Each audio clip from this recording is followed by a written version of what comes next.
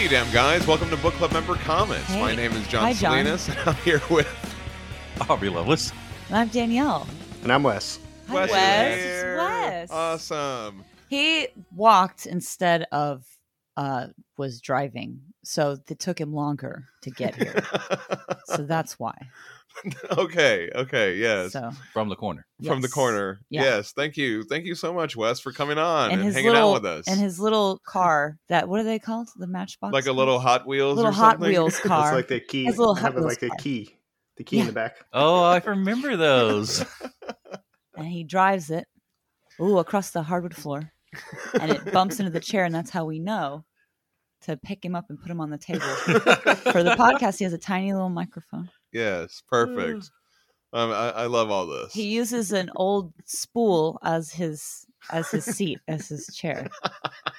It's an old wooden spool Sure, okay. that you put, like the kind that Oh, the thread man. for your Anyway, sewing projects. Wes, thank you so much for hanging out with us today. Yeah, no problem. Excited for it. See, Wes, I just Apple saw you were cider. far away. I didn't realize you were that small. My bad. It took him a long Yeah, time I'm small. Yeah. to get here. That's Took why him you a guys long can never time. hear me. Damn. Yes, Wes, thank you so much for joining us again to talk about some Baltimore. I also wanted to start off this episode by thanking Mark Tweedo. Mark Tweedo. Book club member. That's right. Yes, Mark Tweedo for hanging out with us last week on our was impromptu fun. episode. Yeah, thanks, That Mark. was a Thanks lot for of letting fun. us wake you up. Yeah. Good. on a Thank you, Mark. podcast. Normal-sized human. Yes, I should say this is our book club podcast. We're reading comics and we're reading actual books at the actual book club this week. We are. And we're talking to our friends. And now Danielle's going to tell you all about it.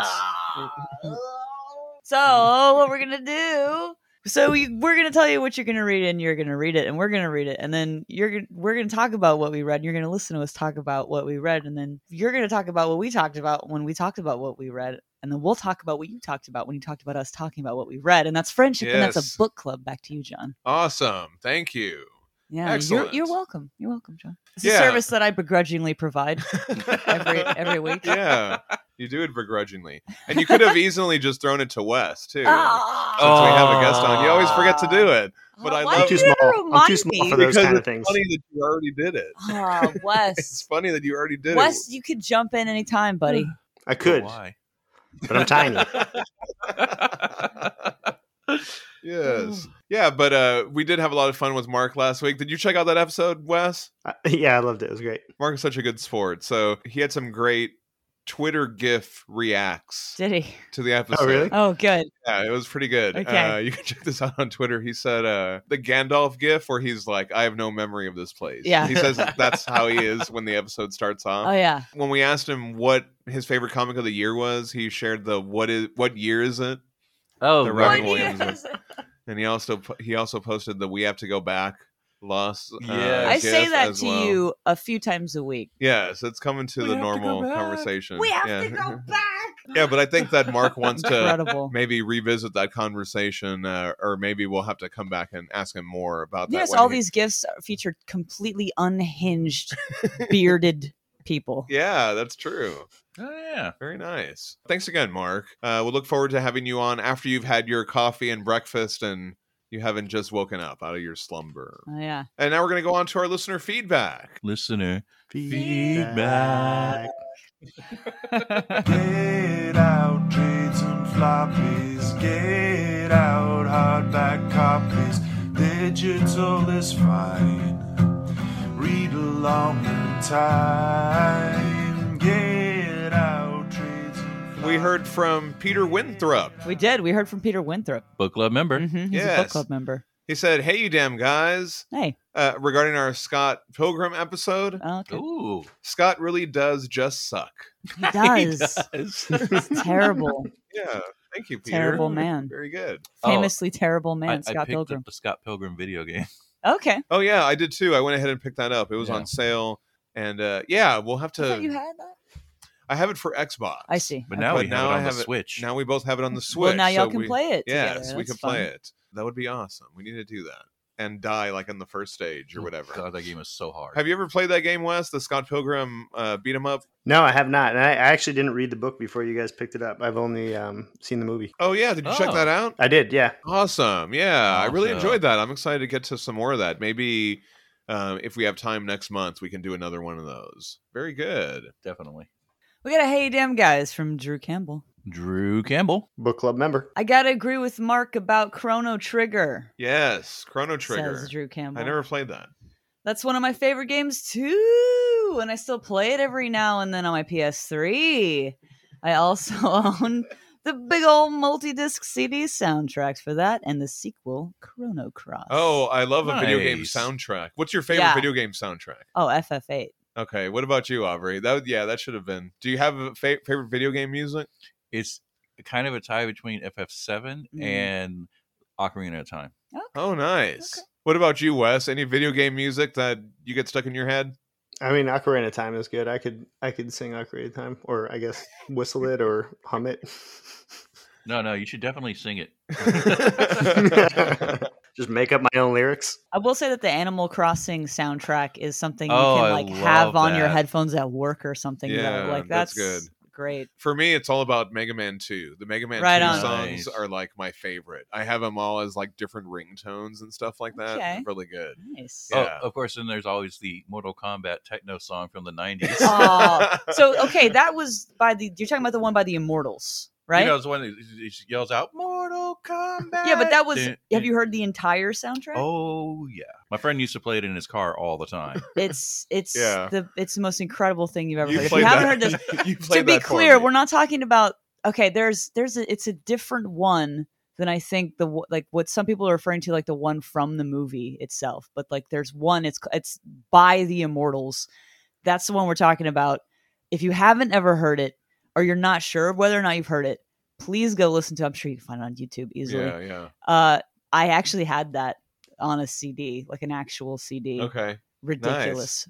Just the most absurd thing you've ever heard, but fantastic in a lot of ways, in some ways. Although I do love that movie version. It's so cheesy. The characters each have their own song. Right. It's about each of the characters. If you want to know what it feels like to be absolutely out of your fucking mind, to be insane, to be an insane person, just listen to that soundtrack. Okay. Anyway, Perfect. I will Drew agree with you Campbell- on that. Drew Campbell continues. My favorite games are the games made by Fumito Uda. I hope I'm pronouncing this person's name correctly. Ico, Shadow of the Colossus, and The Last Guardian. Okay. Nice. And The Last Guardian. I think you guys would appreciate the minimalist storytelling that the games employ. You get the immediate story, but the history of the worlds are left mostly up to interpretation. The atmosphere in the games is totally unique, as far as my experience. And Shadow of the Colossus has some awesome giant monsters, and The Last Guardian has a giant cat/bird/dog animal. So like a Nice. chimera, I suppose. Okay. Cool. That is your companion throughout the game. Cool. They're pretty different from most people's idea of what video games are supposed to be, but they have my highest recommendation. Nice. So I've played Shadow of the Colossus. That was one of those games that I started playing because I heard it was really good. Because I bought it recently. It's like an old school game, or it's older, and like probably like the new Resident Evil came out, and I stopped playing it and started playing that. But there are these giant monsters, and each stage is like a monster, a colossus, and like the stage is basically you climbing the monster and strategically taking it down. You know what I mean? Like Yeah. the whole level, the whole stage is like you're on the thing trying to. It's so weird. Yeah, it's really weird. I watched people play that one. I haven't actually played it myself. Yeah. Yeah. You ever played any of those games, Wes? No, I haven't played any of those, but What are you playing? Are you a gamer? Do you like? I mean, video I games? used to be. I haven't really been playing games lately, though. I mean, I played a lot of Pokemon. That's a good soundtrack too. It's not a bad one. Oh yeah, you were going to say something about what is Pokemon, that? right? Super Well, Mario Bros. last Yeah, week- weren't you? Last week we were talking about games that we played as, grown up or whatever, some of our favorite games. And I can't believe I just totally forgot to mention I played a lot of Pokemon. I love Yeah. Pokemon. It's a great game. Great series of games. What's your And, favorite one that you played?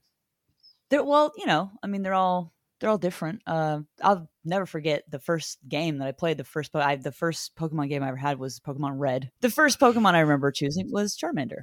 What about you, Wes? Pokemon games. I mean, I played Blue, Red. I don't know if I went too much further past that. Well, Really? What was the first one that you picked or whatever? What was your Yeah. Charmander? Yeah, I What- was a Charmander fan too. I Okay, went through them all. yeah. I did them all for sure. Yeah, but I don't know. I did a lot of Final Fantasy. Final Fantasy 7 was good. I played a lot of Final Fantasy 7. I didn't get as into 8 as I Right. did with 7. But 7 and 8 were my favorites. 7 I Yeah. played over and over and over and over.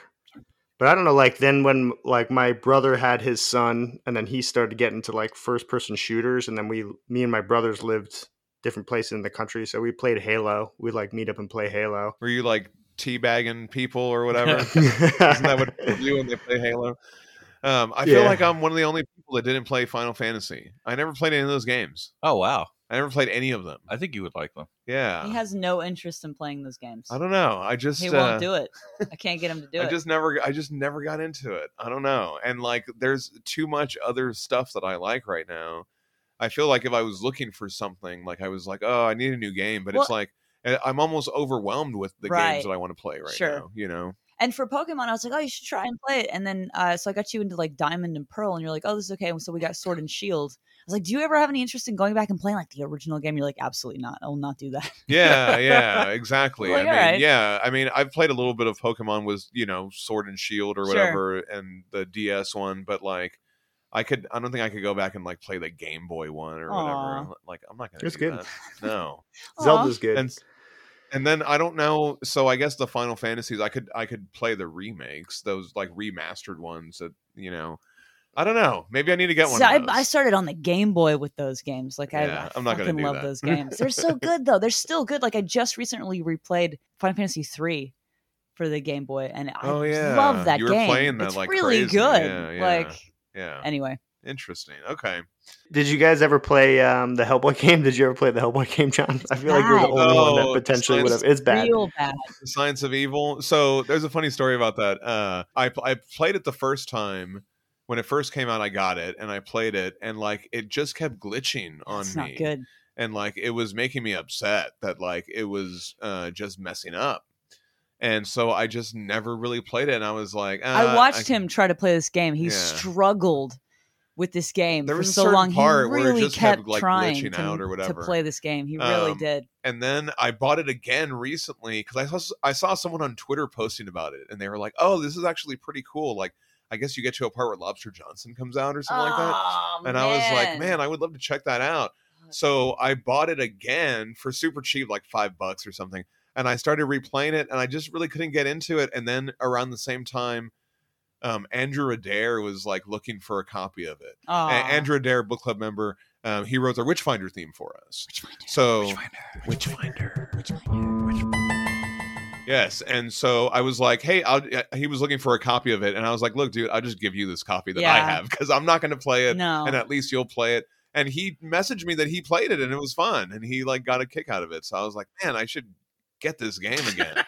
I should get it for a can't third with time. this It's man. either Tried third to times. play it. It's either third time's the charm or 3 strikes and you're out. Well, we've been talking about Lost a lot, and there was a Lost game that I never played. So I Oh, finally, this fucking game. I finally picked that up. Oh my god. So I picked it up So I've because been watching him play this game. I like to watch him play games because it's incredibly entertaining. and Because I get to talk through the whole thing. so I got first like of all, I got significantly through the game, and then it Mm. glitched out. I at least You got to the got- second episode. yeah, you did get to the second episode. I was in the middle of the second episode because it's divided into like 7 episodes or something like that. Oh my god. And I was in the middle of the second episode, and it glitched out. The disc messed up, and then when I went back, it hadn't saved any of my game. So I was just Oh, like, that's some bullshit. so now this is another game where I have to buy another copy because I don't want to start playing this copy again, and then it's going to mess up again and not save anything. It's going to be a waste of I time. will say that all that aside, it was very entertaining watching. It was watching you entertaining. struggle to play this game. it was very fun. entertaining. It was really fun. We were laughing at it. Are you a Lost fan, Wes? Yeah, I was a huge Lost fan. So I Oh, was like, man. I lived in Stamford, Connecticut when Lost came out, and my group of friends, like, we would meet up like 2 hours before the episode aired and watch the 2 episodes before. Wow. And we had like a no talking rule; you couldn't talk. Sure. But then we Yeah, just we had talked that rule. nonstop for hours after. And Yeah. then I lived in Manhattan for a little while, and there was a Lost bar around the corner Oh, from where I was living. wow. and they would play Lost all day up until the episode aired, and you get all the tumblers at the bar were all Lost like different bar. stations. They were stations Different from The Dharma Stations. station. the Dharma Wow. station. So you could have Dharma station tumblers Wow. while you like went there. What I was only the went there bar one called? time. It was like it wasn't a good place to go watch Lost. No, I'm sure. What was the bar called though? Was it called like? I don't. Oh my god! I should text my buddy Mike. He'd probably there's something remember. for net. Is it still there? No, I don't That's think. I don't. interesting. Maybe. Probably not. Yeah. I At want this to point, go no. to there. I want to go No. to it. That game, it was entertaining at least. Maybe I'll come back and give you an update on that later.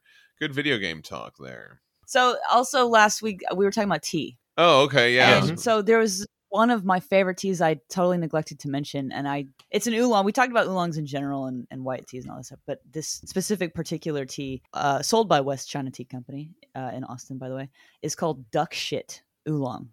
It's an interesting. Okay, I know it's a ridiculous name, but it's an interesting name. Let's see. Mother plants of a bush are raised to an age of 7 to 10 years before cuttings can be taken from them for the purpose of cloning. And each year, only a limited number of clones are propagated without causing excessive damage to the mother plant. However, it's not uncommon for unscrupulous tea farmers, seeing their neighbors hard at work, breeding new varieties, to steal the plant by taking cuttings of that plant and making their own clones. And so this apparently is something that happens in the tea world. Who knew? So the person who did this amazing, beautiful, gorgeous tea, he named it Duck Shit in the hopes that it would discourage people from taking the plant, like taking cuttings of his plant and like selling his tea and stealing it. So it was like to throw people off of it, to be like, oh, this is duck shit. You don't want that. Right. So in any case, it became like one of the most popular varieties, maybe Wow. either in spite of or because of this name. So it's actually a very good tea. I really like this tea, and I tried it. I'm sure like most people be like, duck shit, what is that about? But it's actually like my favorite tea. Like when I'm comparing it to some of the other teas I drink, I'm like, this is just so.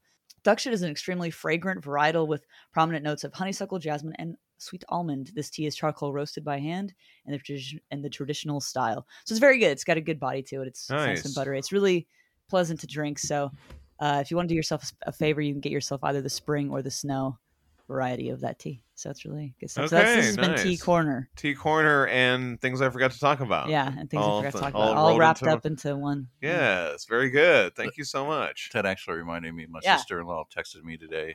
She said, "I'm suddenly craving blueberry chamomile tea Aw, or decaf orange spice." nice. Those Yeah, are both really good teas. they are. What about you, Wes? What can you contribute to Tea Corner over here?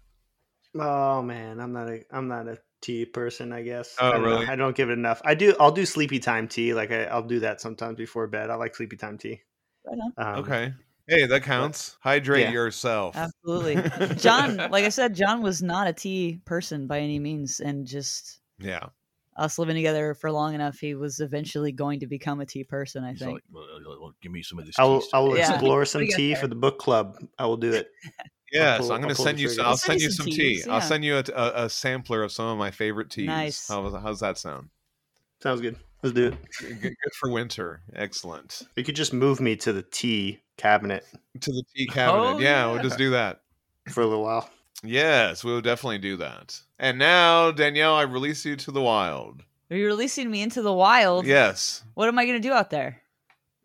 Forage around for Forage? snacks. What kind of snacks? Blueberries. Like Mushrooms. what kind? Various mushrooms. It is mushrooms. Oh, there you go. Various But I don't mushrooms. know. I don't know if we should encourage foraging, because there might be people who don't understand the difference between a deadly mushroom and a non-deadly mushroom, because sometimes they look the same. Okay.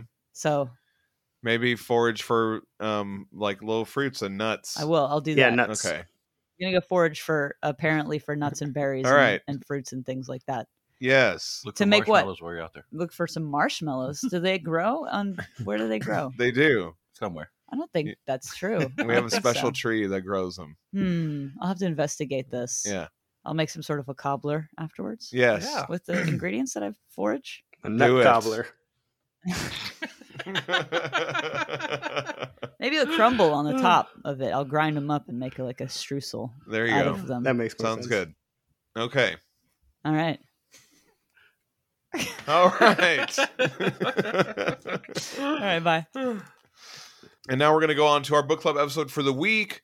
And this week we're having actual book club because we're actually reading the Baltimore novel, Baltimore or the Steadfast Tin Soldier and the Vampire. Go ahead, Wes. I'm going to jump it over to you. Yeah, you've been joining us almost every month to talk about Baltimore. We already did the whole omnibus of the comics, and now we're coming back to the novel. And I thought like it was kind of nice that we took a little bit of a break. It was nice to have like a little bit of a break and then come back to it and kind of like, I don't know, remember it a little bit or have there be a little bit of space between jumping right into it. So yeah, this has been really great. So yeah, go ahead, Wes. We're going to read 2 parts of it today. The Prelude Requiem, as well as the first chapter. I guess it's a chapter, right? Arrival. Kyrie. I don't know how to say it. We'll have to go pronunciation corner. On the audiobook, the guy says Kirari or something like that. Anyway. Yeah, I don't know how to say it. So that's my attempt. So then I did think we needed to do a warning for this one. I thought about it just because like the content is pretty graphic and there's like pretty graphic war scenes and gun violence. So for sure. Yeah. The book was published in 2007 by Bantam, written by Mike Mignola and Christopher Golden, with illustrations by Mike Mignola. He did the cover and all the illustrations on the inside. Oh yeah, and I guess I didn't realize he does have a writing credit too. So Yeah. I wonder what that collaboration is like between him and Christopher Golden, because the book came out first, right, before the comic. Mm-hmm. Yep. Yeah, that's interesting. I have to say, like, had I had no idea what this book was, and they didn't have the subtitle, "The Tin Soldier and the Vampire," had you just handed me to read Baltimore, and I would start reading this first prelude, it's like a pretty accurate description of what would be like in a World War I type setting, Right. and it's just like, oh shit, am I about to read a war novel? Right, exactly. Yeah. Mm-hmm. You know, Yeah, it definitely reads as a war novel. kind of like All Quiet on the Western Front or something like that. Right. But then all of a sudden, he gets to the part, you know, where the vampires show up. Yeah. It was all like, but of course I knew that was coming. But I mean, just like the first like several pages is nothing but like the war and the guy getting cutting the barbed wire and snapping and cutting his face, and that the medic has to come up and all this kind of stuff, and then the flares pop out and they're just illuminated on the battlefield, and it's just like, oh, they're dead. Right. You know, yeah. I mean, and of course I knew that, but it's like reading it like this is just like, wow. Yeah. It really adds like a whole other level to it.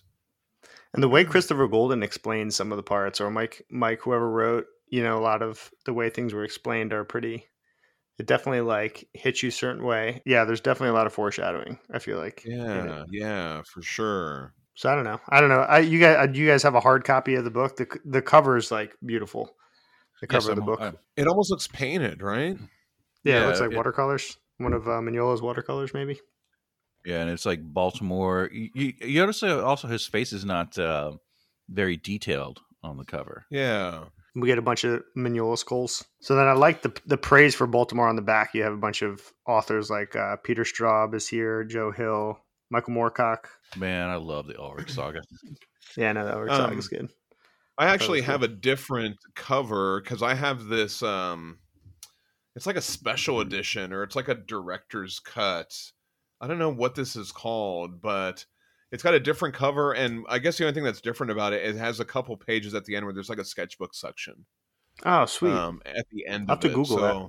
I'll have to post some pictures of this. I forgot what it's called. It doesn't say anything different on the cover. I also have, when it was first announced, there was like a little mini book, and it was just the first chapter. And it was like a floppy. It was like those oversized comics, like kind of like the DC Black, and it had a glossy cover, and it's signed by Mignola and Christopher Golden. Oh, that's awesome. awesome. Yeah, I'm having that too, so I'll post a picture of that as well. Dang, that's sweet, John. Yeah, then we had 2 acknowledgments at the beginning of the book, or dedications. Sorry, they were dedications. But I thought Mike Mignola's was interesting because he said his wife and then a bunch of authors, which was cool. Right? Which is probably where he got inspiration. Bram Stoker, Mary Shelley, and Herman Melville. and Chris Anderson. Yeah. I thought that was fun. And it's Christopher Golden does a bunch of his family. Yeah. I think. And then they did the acknowledgement for Anne Grohl, who I guess was the editor for the book. They credit her a lot. Oh, okay. Special. Very nice. And then Guillermo del Toro gets a thanks as well. I thought that was interesting. He knows why. He knows why. He knows why. I want to come back to that. I'm so glad you mentioned that, Wes, because I want to come back to that, not in this episode, in a later episode, but I think I know. I think I know the part that he might have contributed to this book. But anyway, I think he had an idea for the book or something that he gave them inspiration for, and when we get to it, yeah. Well, we get to Prelude, Requiem. We get 2 illustrations of soldiers. You guys see those illustrations, right? You have those? Yeah. Mm-hmm. And then we get a little quote at the beginning here. I was going to read them. Makes sense to read them, right? There were once 5 and 20 tin soldiers, all brothers, for they were the offspring of the same old tin spoon. The Steadfast Tin Soldier by Hans Christian Andersen. Yeah, and we've talked about that with the comic, how, there are a lot of references to Hans Christian Andersen's The Tin Soldier and all that stuff. And there's like a ballet and all that kind of stuff. So very cool. I love those little quotes in the beginning. Yeah, I still haven't even read that. I should go and read. For the sake that we're doing this series, I should go read that Steadfast Tin Soldier. I've never read it. I bet you it's like Christmassy. Should do it. Like the Nutcracker. That's a good point. All right. So it was interesting. We talked about this earlier, I think before we started recording, but there's like no dates or locations in the book. I mean, there's references, I guess there is locations, but like I couldn't find a date. So I went back. So like according to the comic book and Wikipedia, November 1914 is where this is taking place. We open with Captain Henry Baltimore leading a night attack across the no man's land of a battlefield. Well, it opens with on a cold autumn night under a black sky, leached of starlight and absent the moon, Captain Henry Baltimore clutches his rifle and stares across the dark abyss of the battlefield. He knows in his heart that these are the torture fields of hell, and damnation awaits mere steps ahead.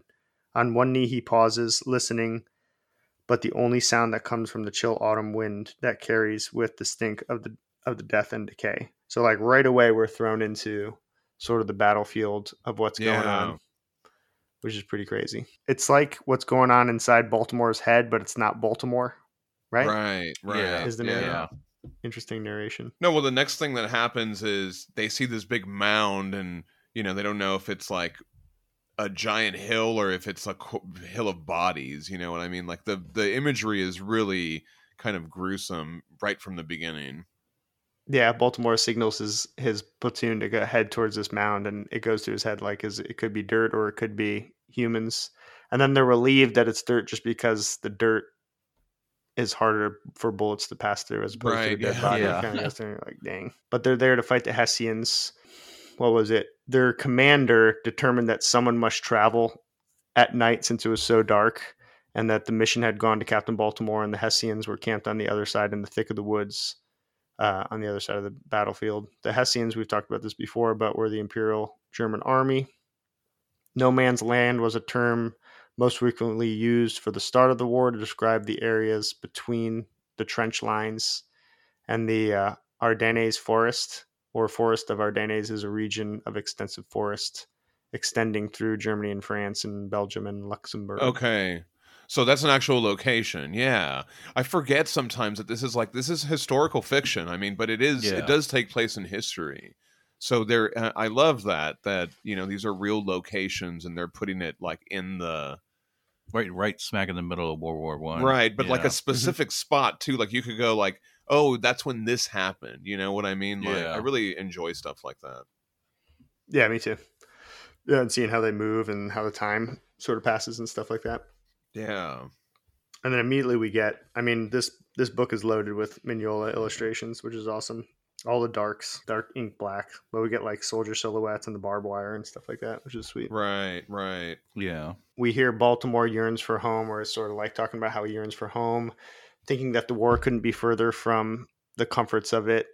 And it's sort of stated that his innocence or his ability to find comfort at home is lost forever. That who he was is no longer who he is now. I love this part where he talks about the tin soldiers, right? So there's all these parallels.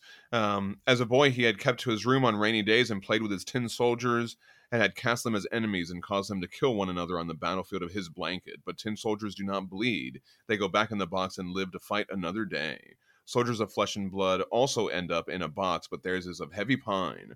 Baltimore has seen far too many soldiers bleed and go into that wooden box in pieces.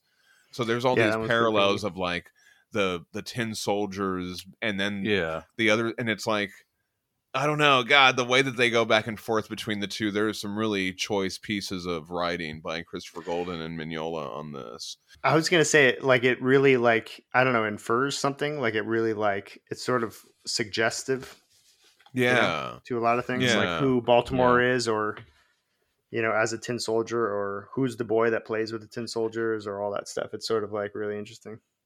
Right. Well, I guess we'll come back to it later, but I think Childress does say that they both like grew up wealthy, you know what I mean? Or they grew Yeah. up like rich little boys or whatever. So I mean, well, he is a lord. he's a lord, yeah. So I Yeah. guess he would have like a little box of soldiers.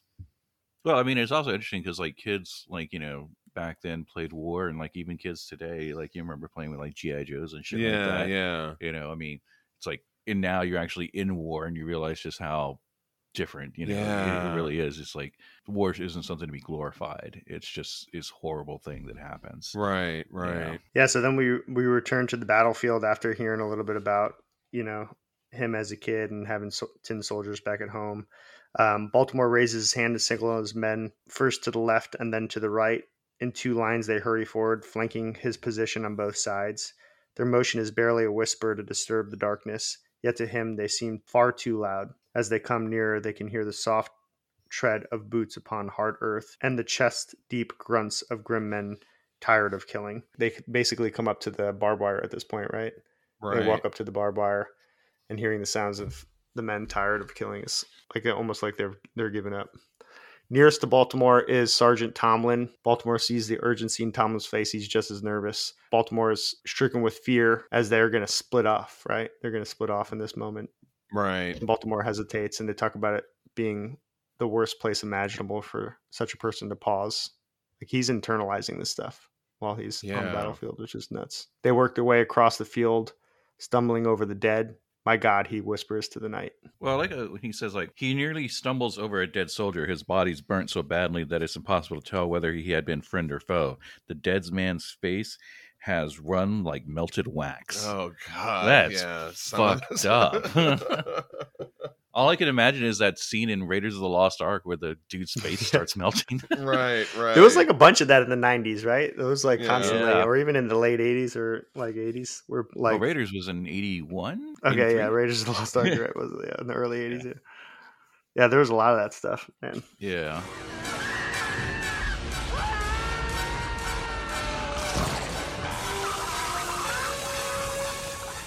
But anyway, so in a crouch, Baltimore steals alongside the ruined ground, his men falling in around him.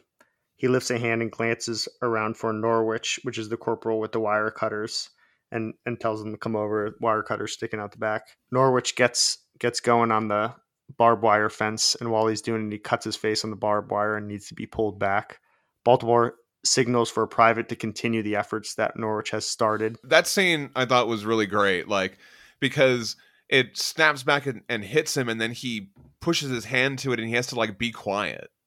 You know what I mean? He can't make any sounds. So there's like this whole like Suspense, I don't know, like constantly suspense is being right. And then like the medic, like I don't know, there's this whole part where the medic like puts this stuff on there, and then it's like there's nothing more that could be done. Yeah. Like they can't see shit, they can't do anything, and it's like, well, that's it. You know what I mean? That's as good as that's gonna get.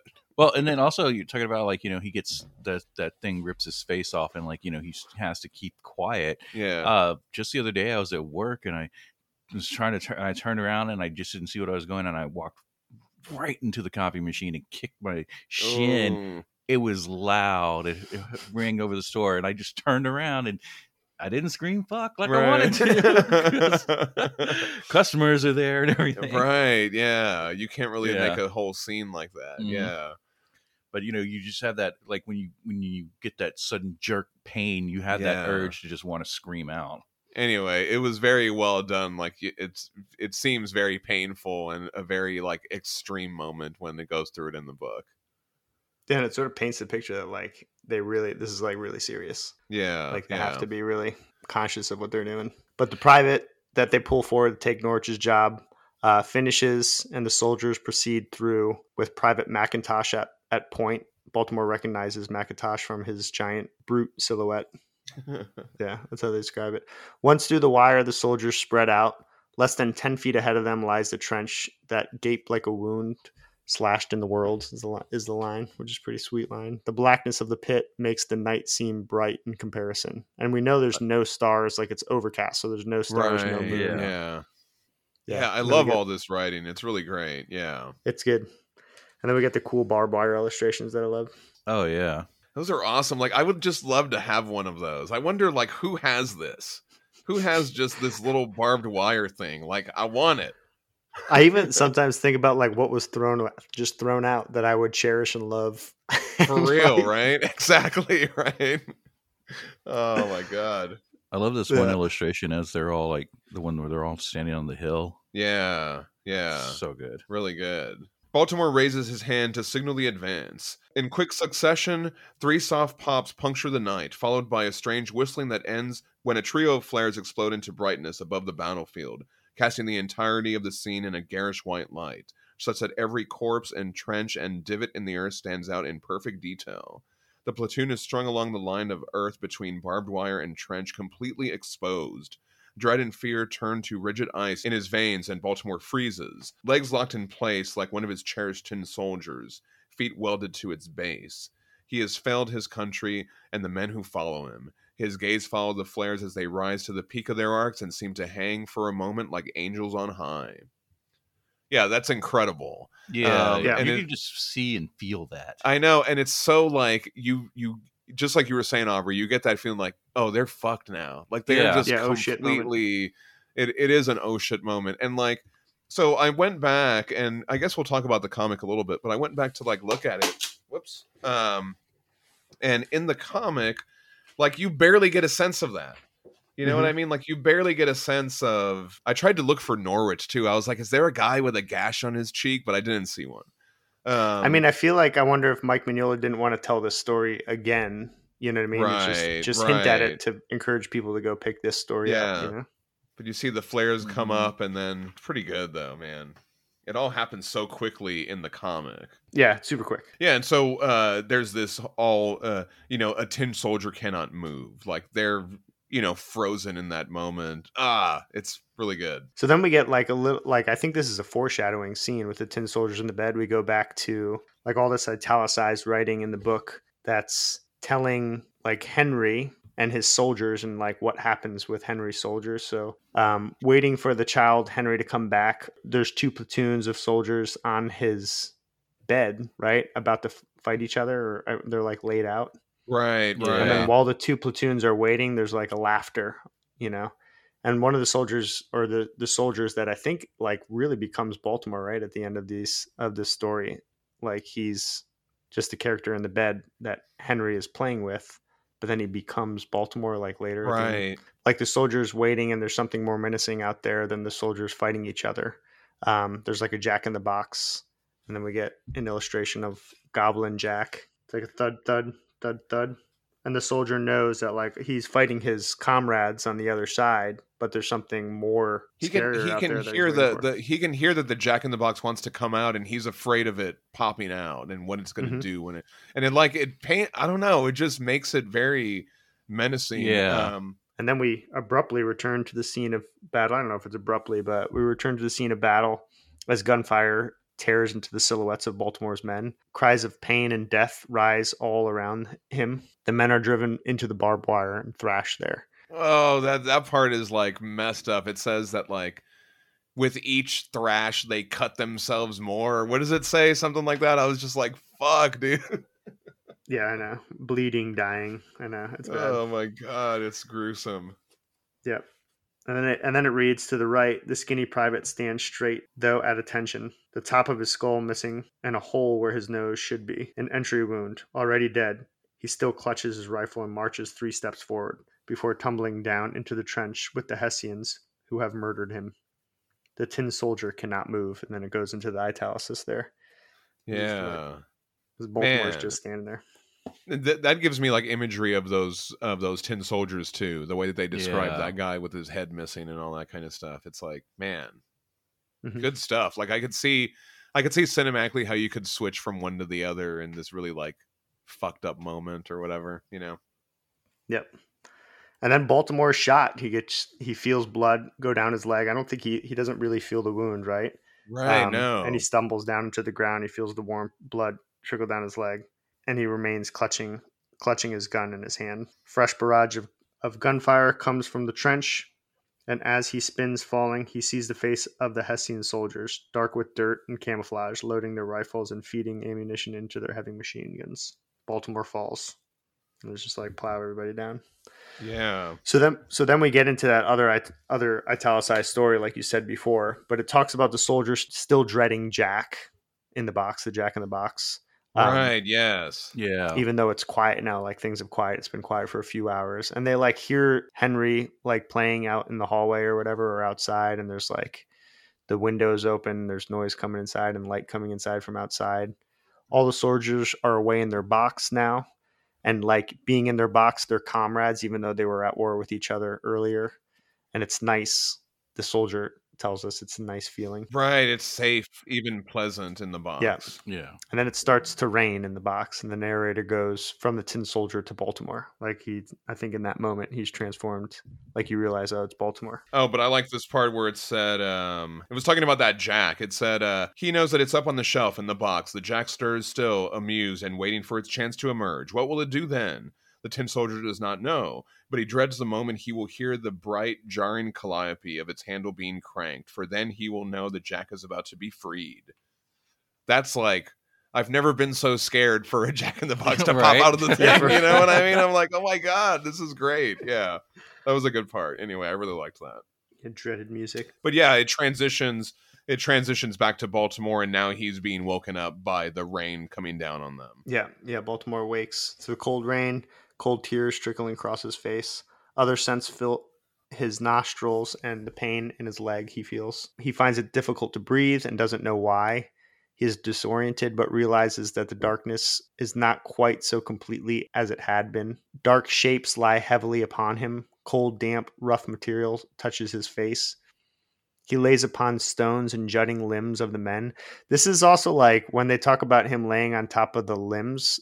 The tin soldier also describes like a similar situation, but he's comforted. Right. Yes. Yeah. Like he's on top and entangled with his other tin soldiers, but Right. Yeah. he's also comfortable there. And then Baltimore's in a very different, uncomfortable place. And he's on top of the men that followed him to their death. He shifts his weight and can see that the weight on his chest has a face. And in the gloom of the stormy night, he can see the dead stare of Corporal Norwich and the gash on the dead man's cheek. He fights the urge to call for help, remembering he was just in battle and that the Hessians could be there and cut down anyone who might come to Right. him. Images of his men being slaughtered flicker through his mind. He has been frozen, unable to help. Yeah, wild stuff. We get a nice skull. Get a Mignola skull. Oh yeah. There's a bunch of them. Good old Mignola skulls. Then we continue on. Baltimore feels cold and sleepy. Numbness come over him. He thinks death will not be far off, yet he does not want to die in the trench. He wonders if he will live long enough to see the sun rise and hopes he will. Like, is it interesting? Hope. You just want to see the sun. Right. I mean, it really you're like, man, dude, this dude's done. Yeah. He goes in Yeah. and out of consciousness for a while, and through the pain, Baltimore is able to free himself from the pile of corpses. He's able to prop himself up and get his eyes on the eastern horizon so he can wait for the sun to come up, waiting to die as well. Only he notices things in the sky. He struggles to keep his eyes open as he tries to understand what he is seeing, wondering if they are mere hallucinations, but they remain, and they move, they fly. I love that. Yeah. They talk about the kites, right? And so they would talk about, that's what they called them in the comic too, the big bats, right? Yeah. Yeah. Yeah, kites, they're kites. Like the one he had as a boy, but with shorter tails. And the pictures are awesome Yeah. too in this. You see them in the distance, and then on the next page you see them super close, and they're giant bats. Pretty sweet. Really good. Oh yeah. Eventually, the kites start circling and coming closer, and he sees them come closer and then land, right? They all land on the dead, and he sees them start eating the dead. Oh yeah, no. So here's like the good part. As Baltimore blinks again, forcing himself to remain conscious, he sees the creature dart its snout forward and tear a chunk of flesh from the throat of a private that all the men had called Topper. Baltimore had never known his real name. The creature yanks back and a strip of skin comes away with the gobbet of bloody meat. It cocks its head and chokes down its prize. Yeah, my God. Oh, he was God. yeah, Fuck. my God. Yeah, it's just like, fuck, man. And like the animal behavior too, like the way they Mhm. describe, like that's how animals eat, is they like, you know Use- what I yeah. mean? They use gravity or whatever. They use like momentum to get the food to come back, or it's just like, Yeah, and even in this whole graphic. thing, they talk about the bats sort of being in a trance, like gray eyes. Oh, right. I don't know Okay, if it's in this yeah. part, I do want to talk. But I remember them talking about it through this story. Well, they say, so when he first sees the bat, it says it tilts its head and stares at him with a dreadful curiosity in its crimson eyes. Okay, it has crimson eyes. But then I want to come back to that, because then something changes in a little bit. I also like this part where, you know, he's seen the bat come towards him and he wishes that he had the gun. And it says his fingers flex as if with a mind of their own, wishing for the rifle. He could lay it across his chest to sight it, can practically feel himself pulling the trigger, the kick of the weapon as it fires, but he has no rifle. I don't know. It just creates this very tense moment as this like creature is coming towards him. That's why he loads up with guns later in his life, or his Oh yeah, undead life. right. You're absolutely right. Oh my God, this totally sets the foreshadowing for that. Very good.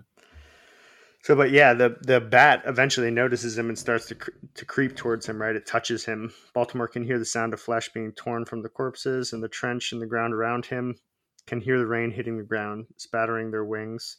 But he can only stare into their poisonous eyes, lit by some unholy light. But he searches for a weapon. I Right. mean, we know this scene. We've seen this scene. But he searches for a weapon and gets his hands on a bayonet from the end of a rifle. Yeah. He thrusts out his left hand and grips its throat.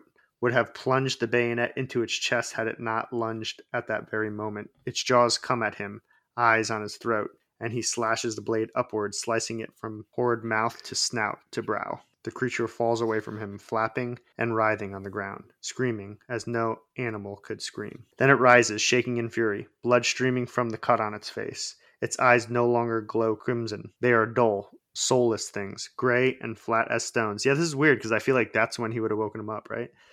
Yet he can feel the hatred in the thing, and it sears him. The hunger has gone from the devil. Only the fury remains, and the glitter of its sleep intelligence now awakened. Yes. So I feel like when they had the crimson eyes, they're all under like the spell or whatever. They're just mindless things. They're like in their berserkery. Right, or whatever. But then once he like cuts him, his eyes turn gray. So like if we know from reading the comic that this is Haggis, right? Yep. Yeah. And so in the comic, Haggis says like, you woke me in this moment. He snapped him out of it at that. So I think that's what's happening there. But again, like, it's just great writing that, you know, and it's awesome that they would think about this. Like all that stuff from the comic totally lines up with what's in I don't know. I just love that. I just love that they're so well, Yeah. they coincide so well together. I know, I like how they match up.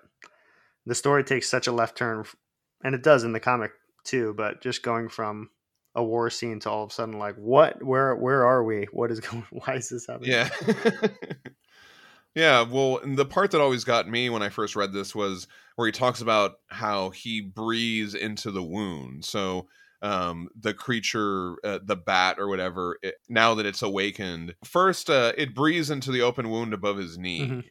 And so I was always interested in what that would look like. So in the comic, you do get to see that. Yeah. So I thought that was pretty cool.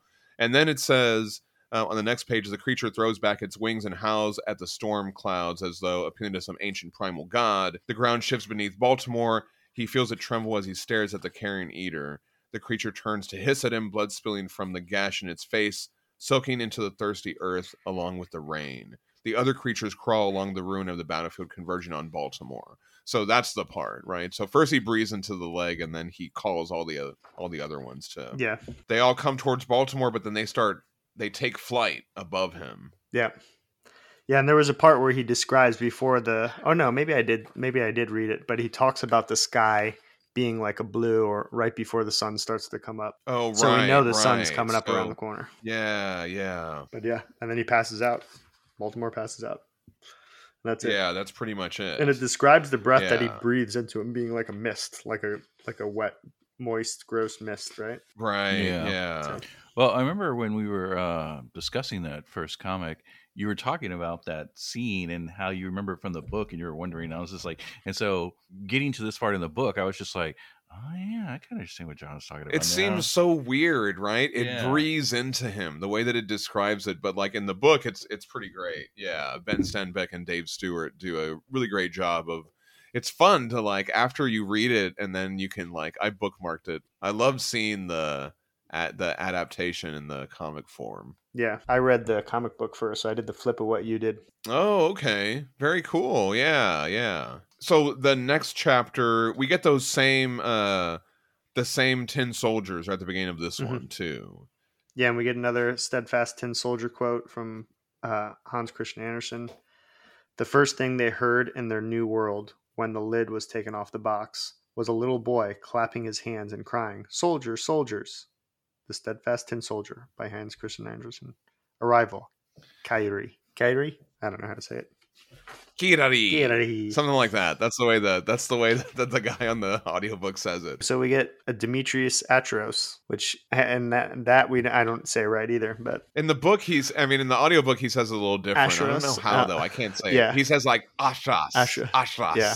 I'll have to listen to it again and Something try and like take that. notes Like to that. try and say it right again. But I love the illustration of Asheros. I Yeah. was calling Demetrius. Yeah, Demetrius. There you go. Yeah, I have him through my notes as Asheros everywhere, but Demetrius. But you can see the scars on his face, how he looks old, he's weathered, After because I didn't read this first, so these are like the characters we meet at the end of the omnibus and all that, and so it's interesting to kind of get from this kind of point of view. Well, it's Right. We get a little bit more on this guy too, because we don't see all this where he first gets there. This is kind of like his journey in, but very cool. this story complements the other story. Reading through, like it fills a lot of the holes. Yeah. You know what I mean? Like it doesn't really do a retelling. Yeah, I like, and I guess since this is first, I guess the comics aren't doing a retelling; they're just filling in some other things. It's just, but I like that because why do the same thing twice? Yeah. Yeah, I agree. I agree. But yeah, so we open with Atros, Demetrius. The last time we saw him was the Chapel of Bones in episode 38, like you said, Aubrey, back in July. Oh, thank you. Good note there, Wes. Yeah, no problem. He's also a sea captain. He's the one that brought Baltimore home and was there for his wife's funeral, I think, right? He came back for the wife's funeral. Yeah, no, he was. You're right. Yes, he is in the. Yeah. Oh my God. Yeah, I didn't even look back at that. So he left I looked and at came Chapel back, I Bones. think, right? Like, I don't think he stayed there. Like, I think he became friends with Baltimore and then probably got wind that Baltimore's family and wife was killed, so came back to be at his wife's funeral. That's what I Right. think. That's my impression. Like, I don't think he hung out there for months. Like, I think he went back to wherever the war was and started bringing people back. He's just in kept one going back and forth. panel. He's in two panels in the first story, The Plague Ships. There's a flashback and he's in these two panels. You see him right here next to Baltimore, and then you see the back of him Yeah. bringing him to his house. But then that's it. Oh no, wait, he's in a third panel. He's walking away as they're hugging or whatever. But then he takes off. So yeah, he's actually in the Plague Ships in the flashback where they show Baltimore get back. Yeah, it's That awesome. is so cool. Yeah, it's super cool. Anyway, great Yeah, job, that Wes. is pretty cool. I love that. Awesome. So then the date of the story for this story, and that, again, it's not in the book, which I thought was so interesting. There's no dates in this at all. But it's November 30th, 1919, and they're in London, right? I think they're in London. Wait, you say November 30th? November 30th, yeah, 1919. Today is November 30th. That's today. Oh, that's wild. Whoa. Whoa. What year was it? 1919. 1919, so that's 103 years ago? Cool. That's actually Very funny that cool. we're Awesome. recording on November 30th. That's so funny. That's awesome. That's awesome. So it talks about how Demetrius had to leave his big boat, or he's narrating. He had to leave his big boat and walk. He's used to being on his boat and walk the canal to a destination we, the listeners and readers, know to be the pub, the Ugly Muse. Although it's not mentioned in this story, I don't think. Yeah, they don't say the Ugly Muse at all, but I wonder. That must have been added after. You know what I mean? Yeah, totally. His trek along the canal starts like off beautiful with tall, healthy crops and beautiful scents and all this color and stuff like that, but slowly turns into rubble, brush, and broken glass. And we see that like, because this, I feel like Demetrius's story mirrors when we read in the comic book when Baltimore shows up and walks the same canal, and it starts off beautiful and then slowly gets gray and gross. Oh, Right. yeah. So that's like the passing stranger, all that kind of stuff, right? Yeah, exactly.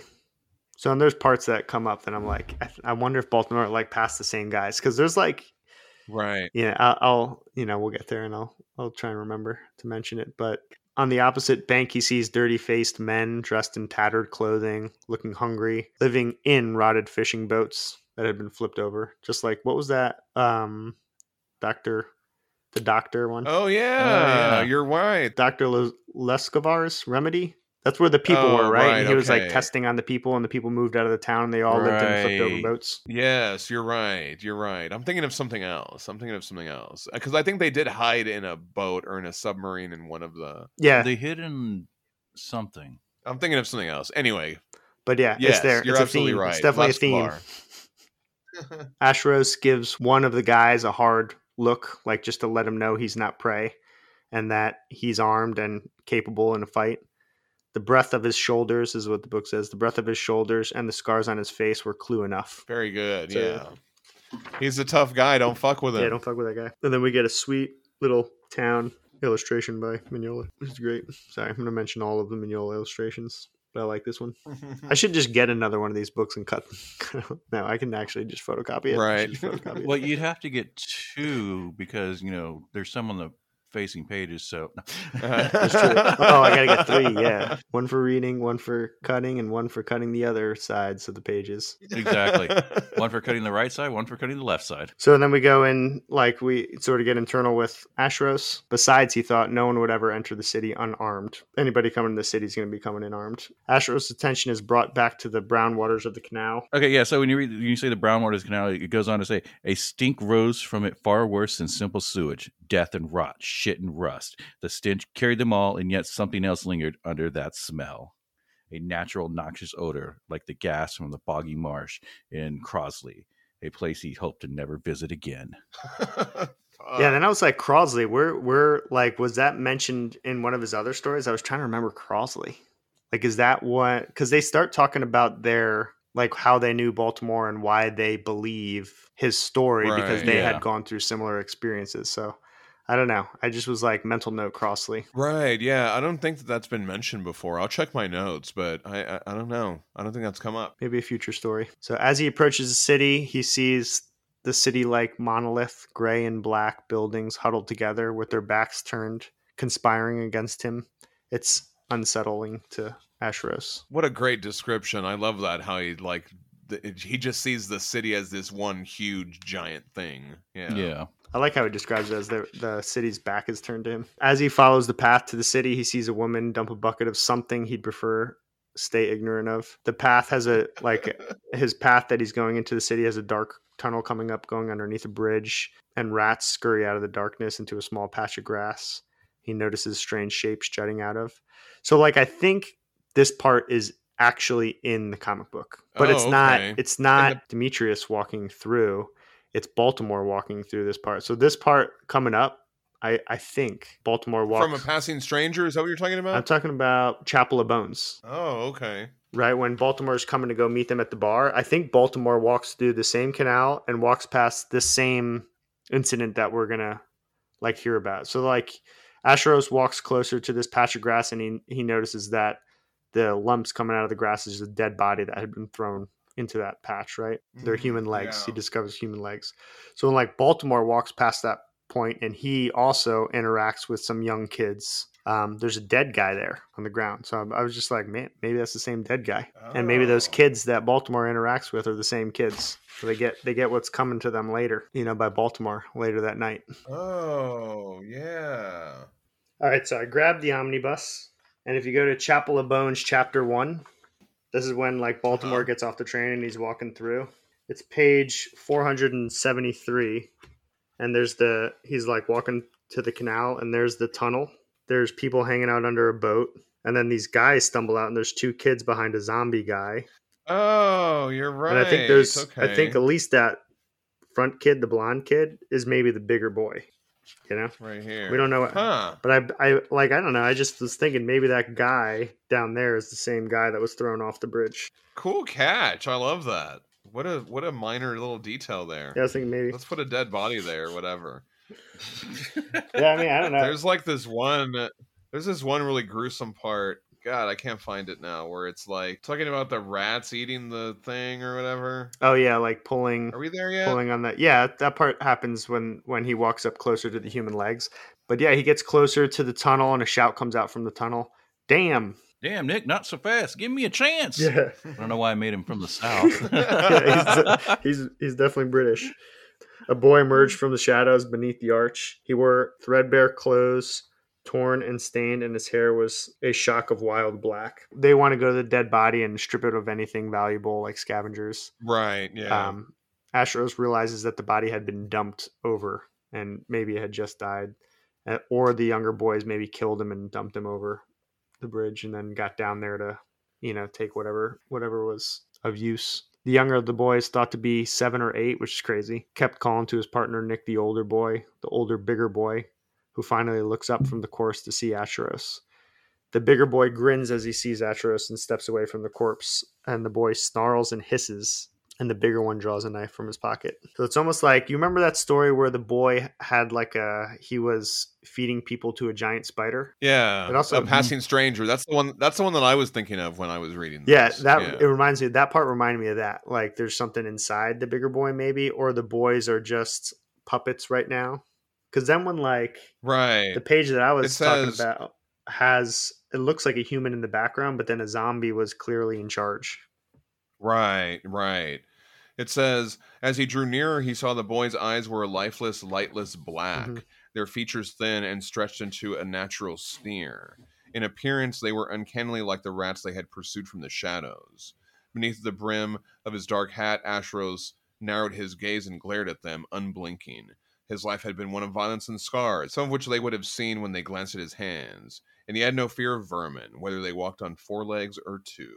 Ashros continues on through the tunnel, keeping aware that where the boys went. We hear more about the looming city, so it talks more about the looming city and his uneasiness as he takes one last look at the sun before entering the tunnel. Yeah, I love this description where it talks about him going into the bowels of the city and all that kind of stuff. Mhm. We learned that it's almost noon and he is late for wherever he's supposed to be. He's supposed to be there by noon. He was instructed in a letter that he received 19 days earlier. We get on page 30 and 31 in the book is more awesome illustrations, but it shows like little silhouette heading towards that tunnel.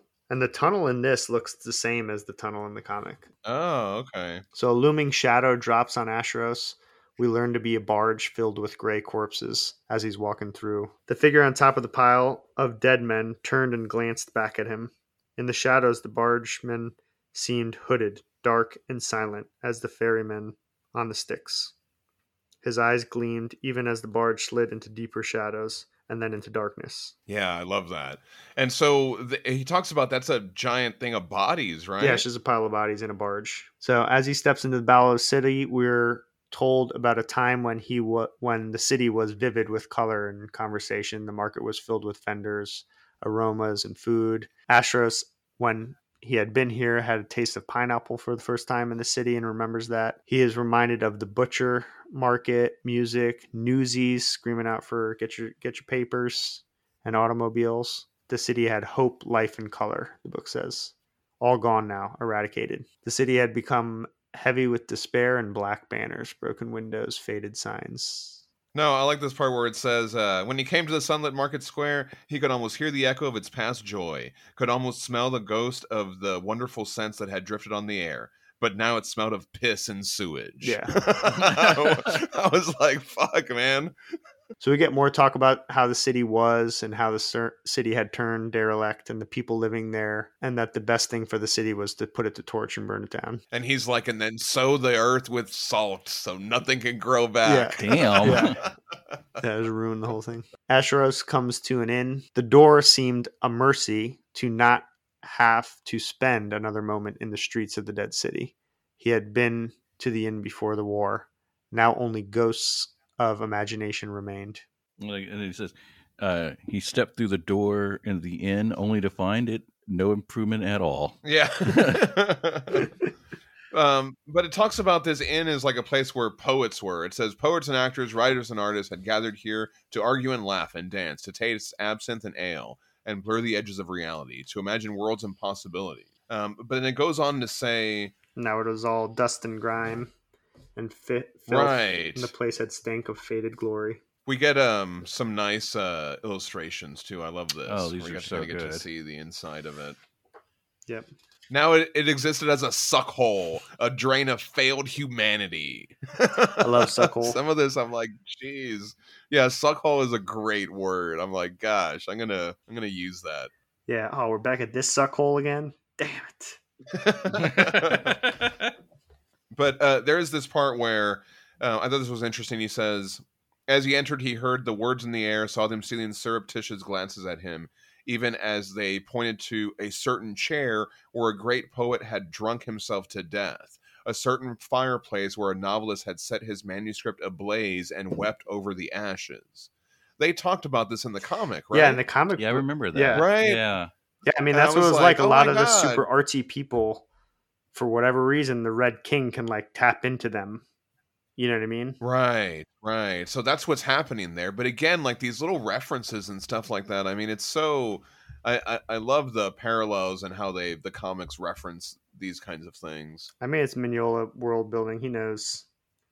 He gets Yeah, that thing. he knows what to Like do. he was like, nope, that's how it is. I don't know how he is acting. I shouldn't say that's how he is, but like I just imagine like he's got it all figured out, or it's in there. His world is inside of his. So you're saying that wasn't an accurate impression of Mignola is what you're telling me.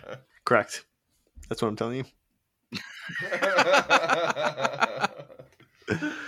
So it goes on to say the place had become, yeah, we talked about this. Astros did not have to wonder what happened here with the plague and the war, now a part of the world. The men and women who gathered there lacked the courage to even take their own lives. They only lingered there, haunting the place.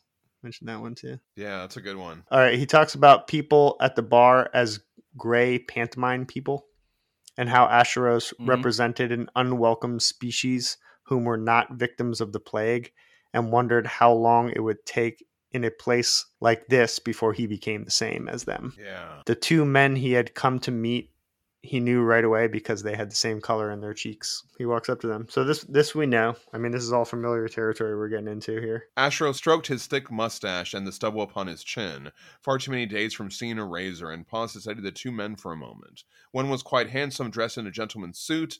A golden chain disappeared into a small pocket in his vest, his watch no doubt. But its conspicuousness made him either bold or stupid. His sophistication and noble bearing were marred by a wide swath of scar tissue visible upon the right side of his neck and jaw, and the diminished right ear, whose lobe must have been seared away by the same fire. His companion cut a very different figure, small and slender, with hair as red as a fox pelt. The red-haired man had grim features, ordinary save for their harshness, but he was far from ugly. Ashros had not looked at himself in a mirror in some years, but he knew well the scarred terrain of his own homely face.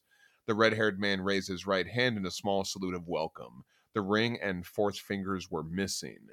Rucksack slung over his shoulder, Ashros strode to the table. The eyes of the other patrons were upon them, but they had not even the spirit to maintain interest in newcomers, and already many of them had gone back to the drone of their conversation and dull taste of weak whiskey. Yeah. I always got to remember too, like I have a lot of history with these guys because we get more from them in book 2, in volume 2.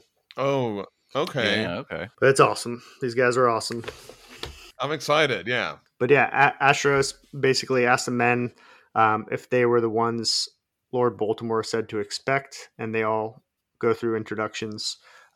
Thomas Childress Jr. introduces himself. Right, Childress is the one with the burnt face. See, okay, in the audiobook he says Childress, and that's how I read it when we were reading the comic. Oh, Childress okay. it is. Yes, Childress. That's yeah. So, but yeah, Childress is Baltimore's friend from being young, and then the Dr. Lumel Rose, introduced by Childress as one of the finest surgeons in the continent. Dr. Rose is not amused by this. Demetrius introduces himself with a firm grip handshake from Childress, which he liked. Wait, hold on. Like when you said he's not amused, I like it. He says, Dr. Rose raises an eyebrow and gave a dismissive shake of his head, as though finding the assessment of his reputation somehow amusing. Well, it's interesting because he's the one that's missing fingers, right, too? He's a surgeon. Yeah. Yeah. Dr. Rose, instead of shaking Demetrius' hand, pulled out a cigarette and gestures towards an open chair, lights a cigarette. The two men invite Asteros to join them. Childress offers to get him a whiskey. Dr. Rose and Demetrius have an awkward, silent moment with each other while they wait for the amiable and intelligent Childress to return with Asteros' drink. So and then they start talking. Dr. Rose asks Asteros how it's hard to say Dr. Rose and Asteros, so Demetrius is probably better. Dr. Rose. It is, I right? keep fumbling. Dr. Rose asks Demetrius how he knows Baltimore and basically says, "You're not a soldier." "I'm a sailor," Demetrius says, and explains he offered his ship to the Allies and would bring wounded men back from the war, Lord Baltimore being one of them. They found each other in similar disposition and became friends and travel companions. So I would want to know, they traveled with each other too? Yeah, I guess they had adventures, Yeah, other what are these adventures, adventures? maybe. But I like how it says that he sent them to the meat grinder and then brought back what was left or whatever. That's what it describes. Yeah. Yeah, that's pretty Yeah. gruesome. The doctor nodded. "You knew him shortly after he left my company, after I had finished with him." "You knew him during the war?" Demetrius says. Dr. Rose smiled. "Oh, yes. In the Ardennes forest. I'm the one who took off his leg." Acheros blinked at the surgeon, not knowing how to reply. A moment later, Childress returned with a pint of warm ale for himself and a whiskey for the captain. The three men toasted to another and the absent Baltimore. It also goes through this like the comic book, like every time there's a noise by the door, they turn and look at the door, which is also sort of fun. Right. Yeah. Yeah. So Childress comes back and explains how he knew Baltimore and how he knew him most of his life.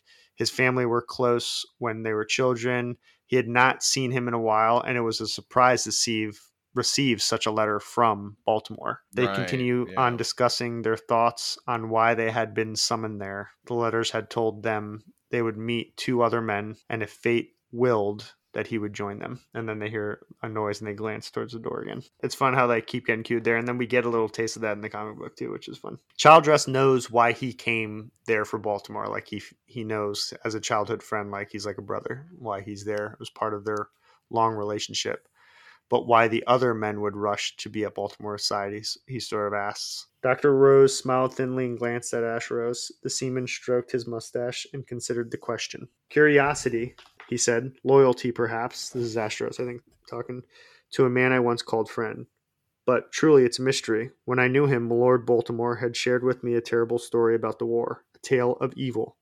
I might never have believed him, except that I have seen terrible things in my life, both in my travels with him and on my journeys across the sea. A sailor sees many oddities traveling the world, wonders and horrors alike." Childress nodded knowingly. Dr. Rose studied Asteros almost as though he were afraid of the man. "He told you how he acquired the wound that cost him his leg?" "Yes, at first I believed he had hallucinated much of it from loss of blood and fever," the doctor interrupts. "Precisely what I thought at first." Childress leaned both elbows on the table and looked first at one man and then the other. "Tell the tale then, gentlemen, for I've heard only whispers, but they make my soul uneasy. Like many things I know of Henry Baltimore."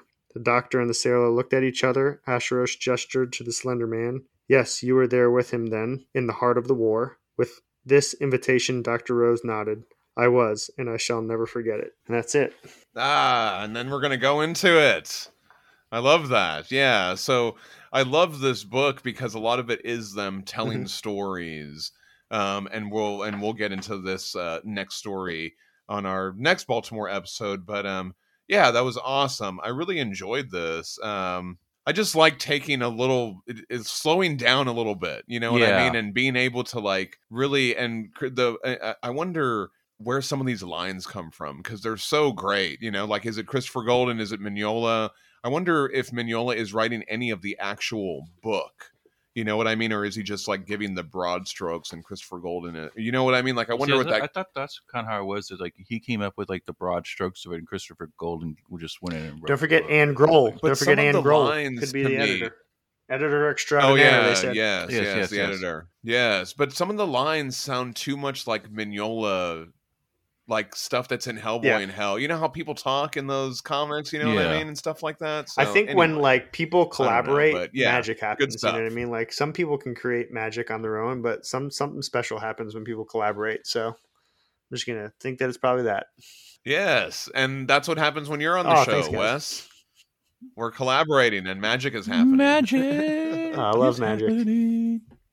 Yeah. I mean, that was I mean, we went through the first 2 chapters, but it's exciting. I do like how it's sort of fills different holes. It's definitely harder doing the podcast on a book, or it's different. It's not harder. It's definitely different. Oh, I've really enjoyed this. I mean, this is a lot of fun. It is nice, and like I said, like at the beginning with the prelude, where we got to see the battle, because like in the comic, it's just like a couple of panels and their pages or something, but this is like it takes the time to kind of build the tension, and it's just like, and then like the leading up to the city and all that was all really cool and all that. I'm just kind of curious to see where this is all going to go, because we're about to get the Surgeon's Tale.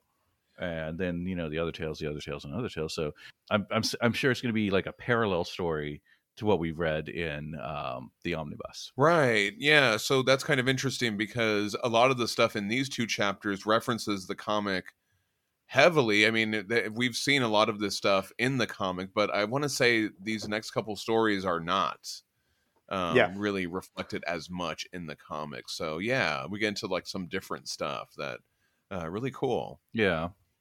And it's just really kind of cool to see a world fleshed out, And then it's also just kind of crazy to think about how like Mignola's got like 2 completely separate worlds in his head. Yeah. Well, then we talked about what was the turnip that had a world inside of it when you guys did the episode with Matt from that's right. The Screw on Head episode. The Screw on Head episode. Like I think about that, and then Mike Mignola did all those Turnip Head illustrations, and like Turnip Head is also a character in like Nathaniel Hawthorne movies. He's like books. Like he's a scarecrow, Turnip Head. But then to think like human head is a turnip, and then they have this universe inside of it. Like he literally has a universe inside of his head. Mignola has multiple universes inside of his head, like the turnip. Yeah. Like the turnip. Yeah, head. but then also like you said, like going through a book is a lot different than going through a comic, especially like when one person is like in another place, because like during the pandemic we went through a couple of the Hellboy books by Mignola and Christopher Golden, and it was just like I was in my house and John and Danielle were over here. Yeah. So it's like, wait, where am I flipping through the book going, damn it. All right, well that was great, Wes. We'll have you back next month to talk about the next chapter of this book, and then maybe we'll also have you on to talk about some Hellboy stuff too. That would be really cool. That'd be awesome. I love it. Yeah, so we'll definitely have you back on the episode soon. Thank you so much for joining us, man. Really appreciate it. Yeah, it was my pleasure. This was a fun one. We're getting into good stuff. It was, yeah, a lot of fun. Thank you so much. And now Aubrey's going to say all the things. All right, everybody. That was the first couple of entries into the Baltimore novel, The Prelude in Chapter 1. And this is really good. If you haven't, read this before, I definitely recommend picking it up. If you like John, you said you read this book in like what, one sitting? Yes, I did. I actually read it in one sitting at work. Yeah. So, hey, there you go. It's a fast read. And if you have read it, I want to hear what you thought. Send us a hey, you damn guys at bookclubmembercomics@gmail.com. Follow us on Facebook and Instagram, Book Club Member Comics, and on Twitter, if it hasn't imploded, at Book Club Member. You can find all of our resources on our Podbean website, our Facebook About sections, and our link trees on Instagram and Twitter. As always, a special thank you to Paul from Gatahan for the theme music. Thank you, Paul. Yes, thank you. Thank you, Ross and Matt Strackbine, for designing our logos and our banners for us. Yes. You can find the podcast wherever you get your podcast from. And when you're there, open it up and give us that 5-star review.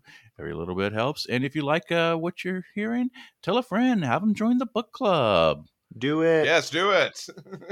Next week, we're going to be reading Catwoman, Lonely City, issue 3. So I'm stoked for that. Oh, me too. I really am. So get out those trades, those floppies. I don't think it's in a trade yet, but the trade's coming out. The trade is coming out, the digitals. And join us next week on Book Club Member Comics. Thanks for listening, everybody. I'm John Salinas. I'm a goblin. I'm a little tiny goblin in a box where you crank the music and I come out. No! And I'm Aubrey Lovelace saying, now it exists as a suckhole. Yeah. I don't want to go to that suckhole.